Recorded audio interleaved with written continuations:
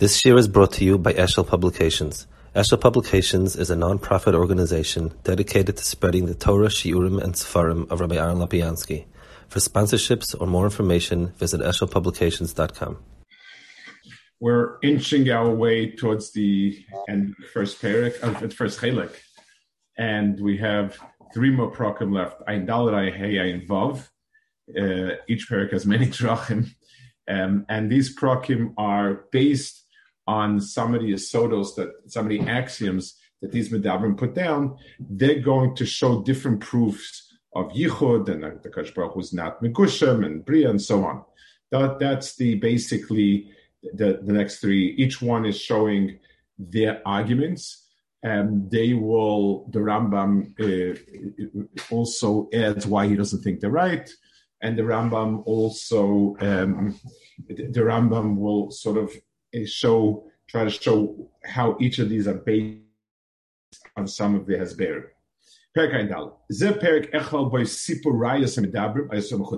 This parak is devoted to knowing that to the arguments of the Medabrim that the world was created.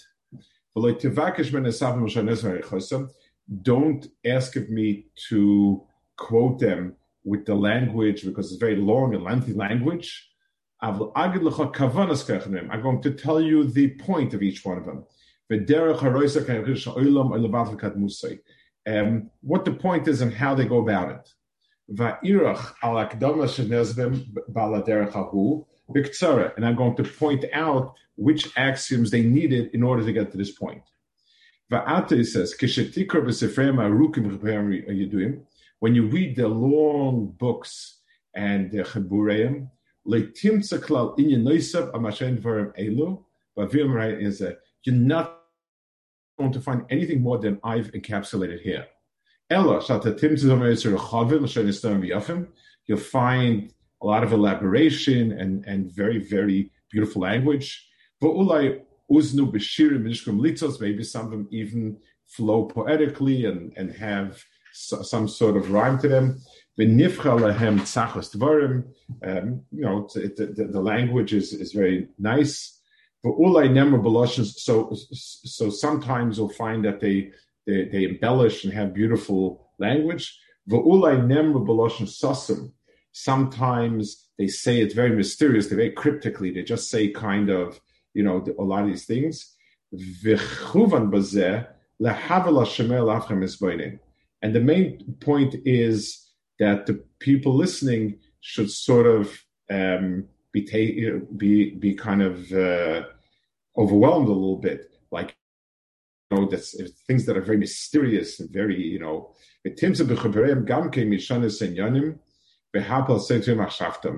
find a lot of repetition and going back and forth on a lot of it, and our counter arguments that are people against them.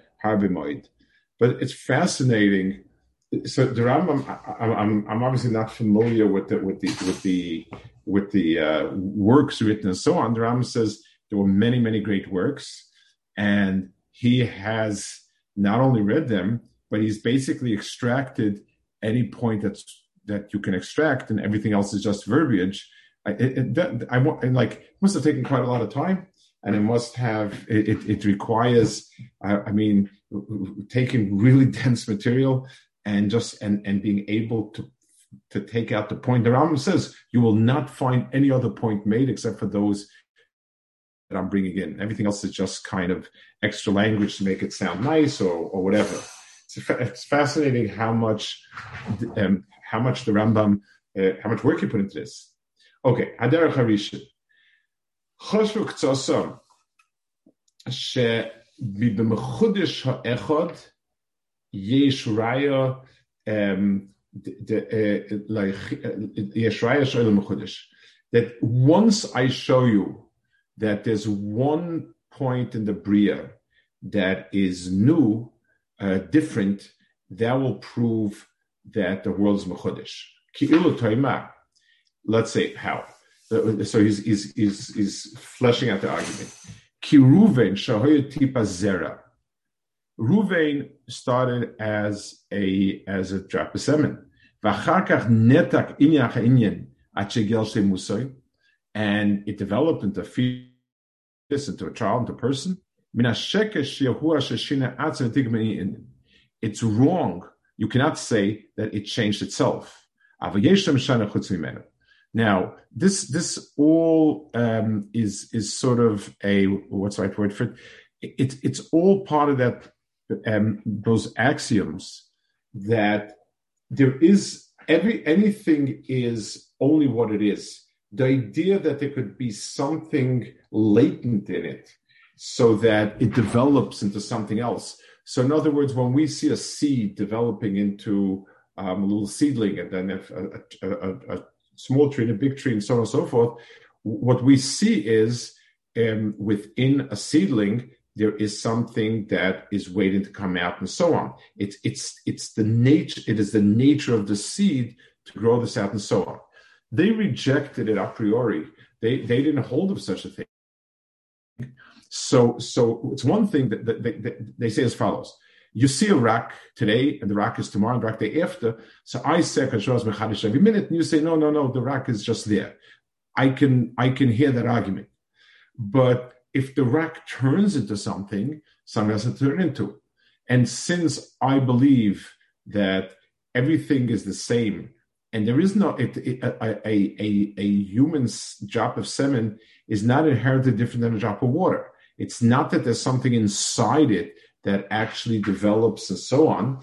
So the question is, how did this drop of water become a person? How did this fetus become a child?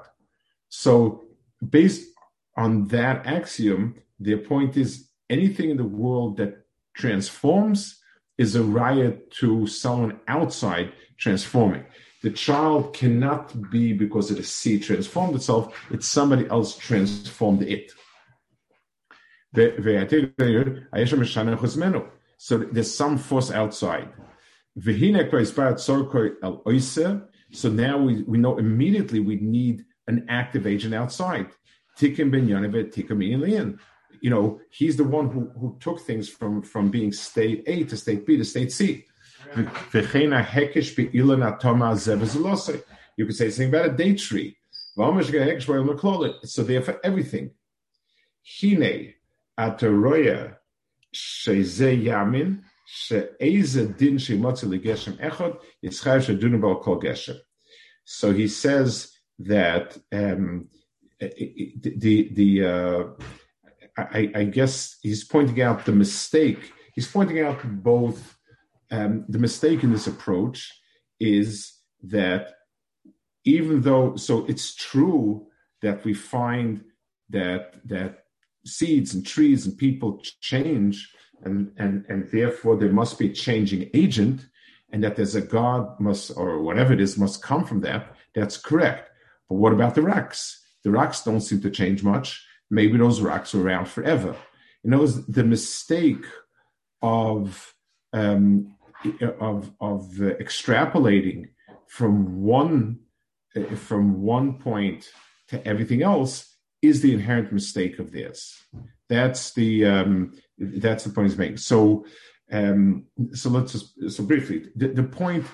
These Medabrim postulated that nothing has in itself other than itself, and therefore there can't be anything within an entity to cause transformation. Transformation is possible because everything is the same. So all atoms are the same. And if these atoms transformed into something else, it's because somebody rearranged it. It was not internal. The problem, he knocks that from the fact that might be true about certain items. But if you're talking about HaKadosh Baruch Hu being a Borei Olam, Mechatesa, maybe the rocks were around forever, and then HaKadosh Baruch Hu just got into the act with living beings and so on. Now,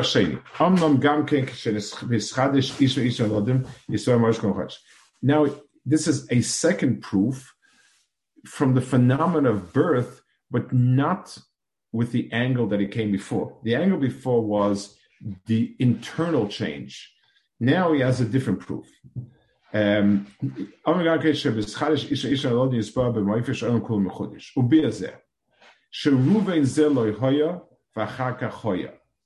So we don't know of people that just came from no place.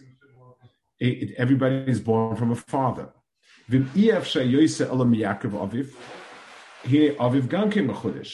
And if he could only have come from Yaakov, Yaakov also came from somewhere.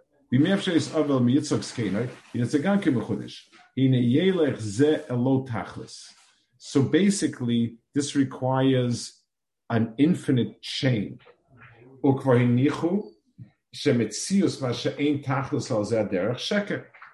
And one of their axioms is an infinite sequence of events is impossible. We saw it last time. And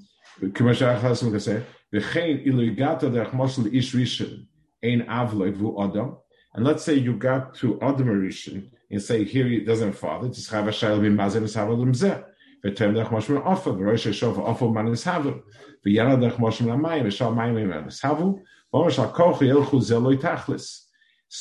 you'll say, I don't know what it came from, but it came from something which came from something. An infinite series. That can't be. So to say that something is that there's an infinite series of cause and effect that postulate is impossible. Or you'll get to something which is nothingness. In other words, my choice is, where did this chain end as I go backwards? Does it end in infinity, or does it end in nothingness? Your choices are 0 and infinity. Well, we postulate infinity can't be, so the answer is 0, which is great. So it means that the world came from nothing. So basically, it's a two-step process. Everything comes from something, and that leads us either to an infinite series or a finite series. If it's an infinite series, we've automatically disqualified that because there's no such thing as infinite series. So it must be finite with a 0 over there, and that proves that the world came from nothing. That is the Derech Sheni. Now, again, the philosophers disagreed with that, and they said that the world is infinite, like God. And we'll have to try to understand how that works, but Al Kapanim, but this is a premise that they had, and they said this. Derech Shlishi, Omru, Atzmei ha'olam, lo yimoltu b'shum panim yosim kubatzim furadim. So this is another line of thinking based on their axiom. Remember that one of the issues is the world stuff or things? Is the world like a big marshmallow fluff, or is the world like a salt shaker? It's profound philosophy. It's one of these, when we were kids, they used to have all these, the world is like a ketchup bottle, the world is like this, and there's a whole series of this type of stuff. But that is actually a real issue. That's an issue that was discussed in modern physics or classic physics. The idea of atoms is sometimes counterintuitive. The idea that there is spaces of nothingness or whatever. So they were atomists, and they said that there are atoms, random atoms in the world. That's what the world is, and everything we have is a combination of these atoms in some way, shape, or form. Their combination, there being a combination, is not due to any inherent property of these atoms. It's stuff in the stuff place. So, okay, everything is stuff. You just cut it this way, that way. Here, you have, these are building blocks. They're Legos blocks that you have to put together. Somebody's got to put them together. In their own, in what they are, does not in any way dictate combining with others or separating. Because if their nature would be that they must be apart, they would never come together. Like, for instance, electrons that have a like charge, there is no way in which you can bring them together. If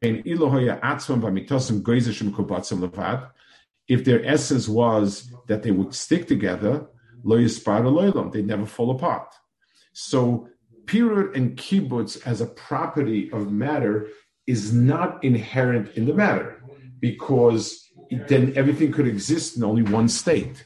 And either it's bundled up together or it's spread apart. And then you couldn't have either or. There is no reason why one state over the other is more appropriate. So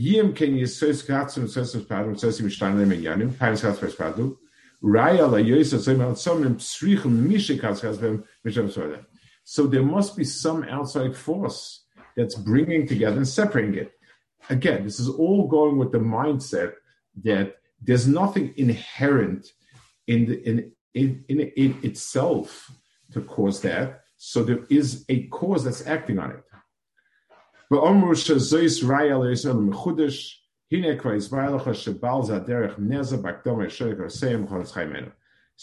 this one, this line of reasoning is built on the atomic model, that everything in the world is separate, and therefore it comes to us either as a collection or as separate entities. There must be something outside acting and imposing it on these things. Okay, Derech Revi, Amru, Ha'olam kula morkav me'etzem u'mikra. So this was one of the postulates, if you remember, that everything in the world has an essence, and it has properties that are pasted onto it: the color, the shape, the density, the texture. Anything that we describe is an added quality to something called the essence. In other words, as opposed to a different view that says there's a tsura inherent. So, for instance, today we understand that any atom that has a full outer ring will be inert. It's not going to react with other things. Any atom that has such a construction will have certain properties. If it's missing electrons in its outer ring, it will be extremely volatile. It will always be reacting. And again, depending on a lot of parts of its structure, it'll be metallic, it'll be liquid, and so on. If they did not believe that, it had into an inside. So all the mikrim are pasted on.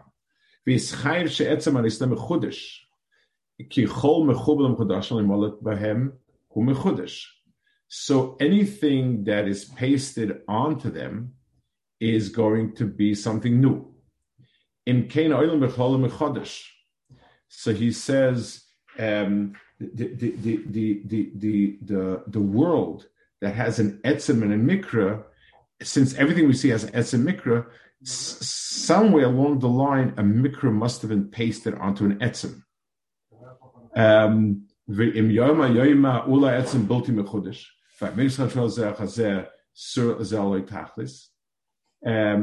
So maybe the etzem, the actual mitzias, these atoms are forever, and these mikra mischadish are mumkein ischayev shemuchodashim ein tachasem. So again, we run into a problem of an infinite series. V'zeh comes to a sheker. V'zeh deruch hachazak shebedrachim atav she'etzem ad sherabim chashuvu meifus. So they really like this argument over here, and they say that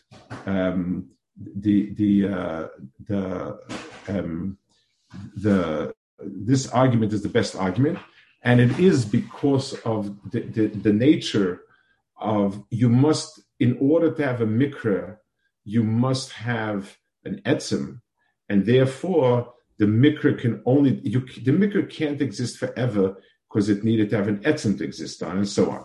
That's the flowery argument, and they feel it to be the strongest argument. Now, this requires three of the akdamas to stand. This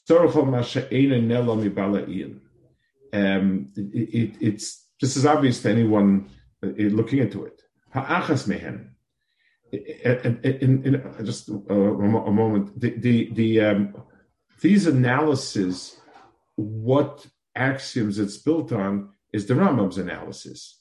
The Rambam basically says that if you look at all the different deis, it's all built on these axioms, and therefore, if we get rid of them, their weakness is they must come onto this axiom. These arguments are not free of dependence on it.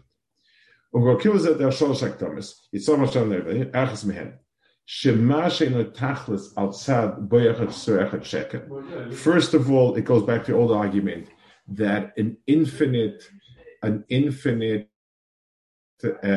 series cannot be true. Now, we do. Today, for instance, let's give an example. There are certain ratios. The ratio of a circle to the radius, the ratio of the circumference radius, is a ratio that is an endless series of numbers. So there are things that are endless and yet exist, but Al Kapanim, they didn't feel it was possible. Vashenis shekol mikra mechudesh. That every mikra must be new. That by definition, a mikra is something that is created for the moment.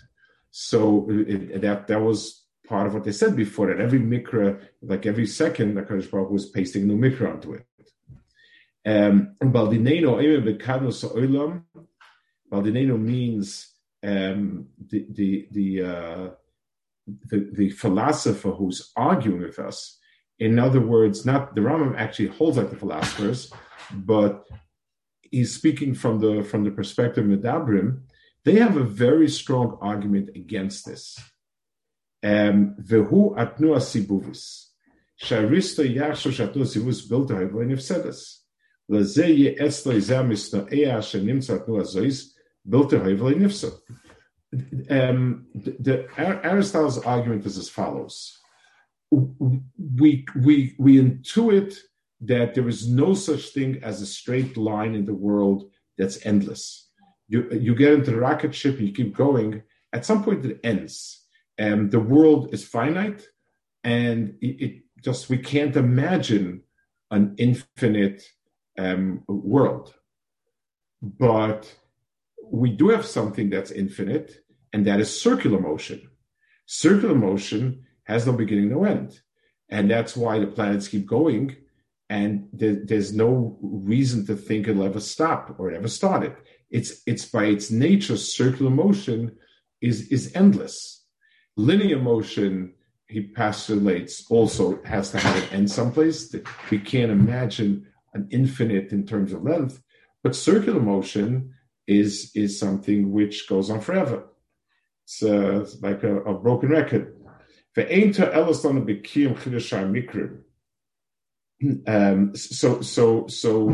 other words,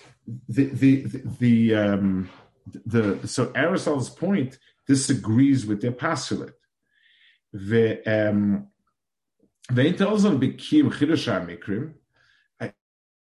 It's not going to help us to show that there are other things that are that must have beginning and end. He doesn't argue that there are other things that are finite.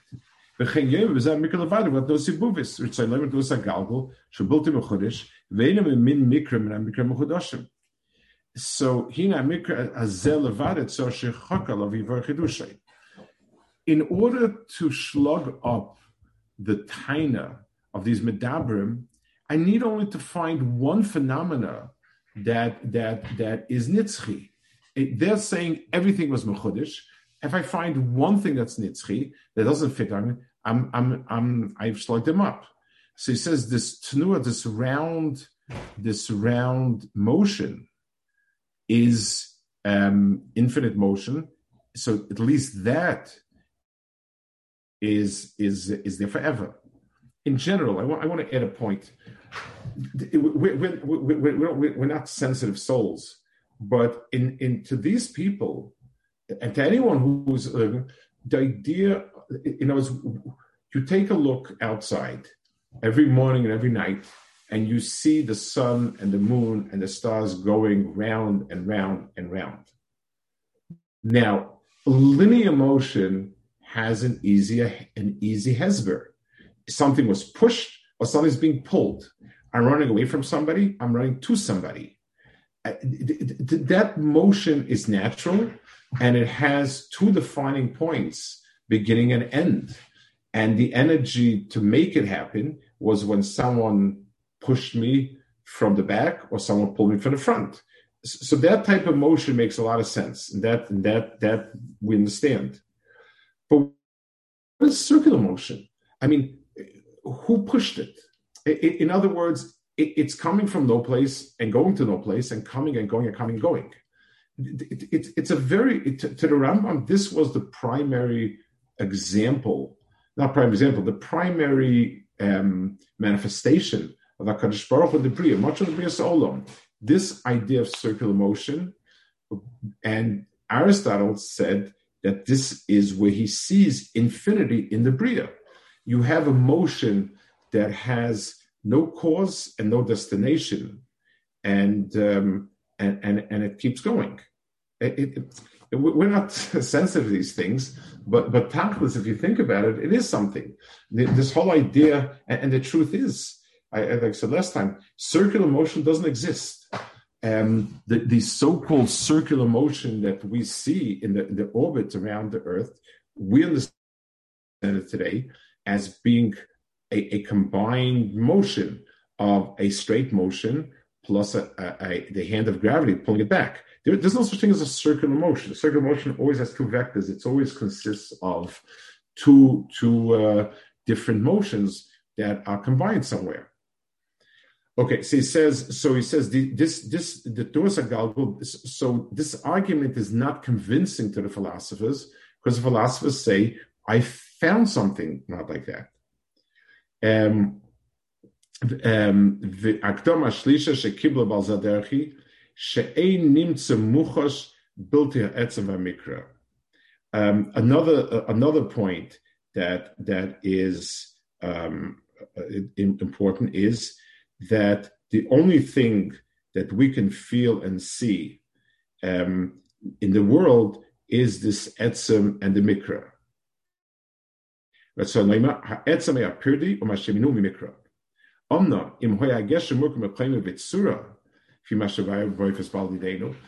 if, let's say, tzura was inherent to the object, and its properties were part of it, he wouldn't have this argument.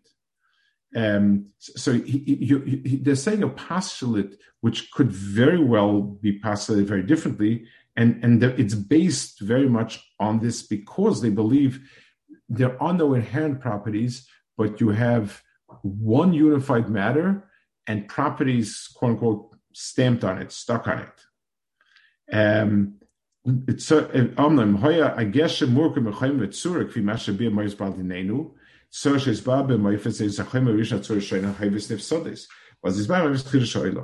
then you have to go back to that first Chaim and Surah and there prove it. The fact that according to them, you always have the mikra which came next, second. The mikra needed something to land on, and so maybe the etzem is around, but the mikra came and that's mischadish. The way Aristotle explains that the properties are inherent to the object in some way, that it basically the proof doesn't hold. Okay, we'll hold it here. Next week we'll finish the parak. Okay.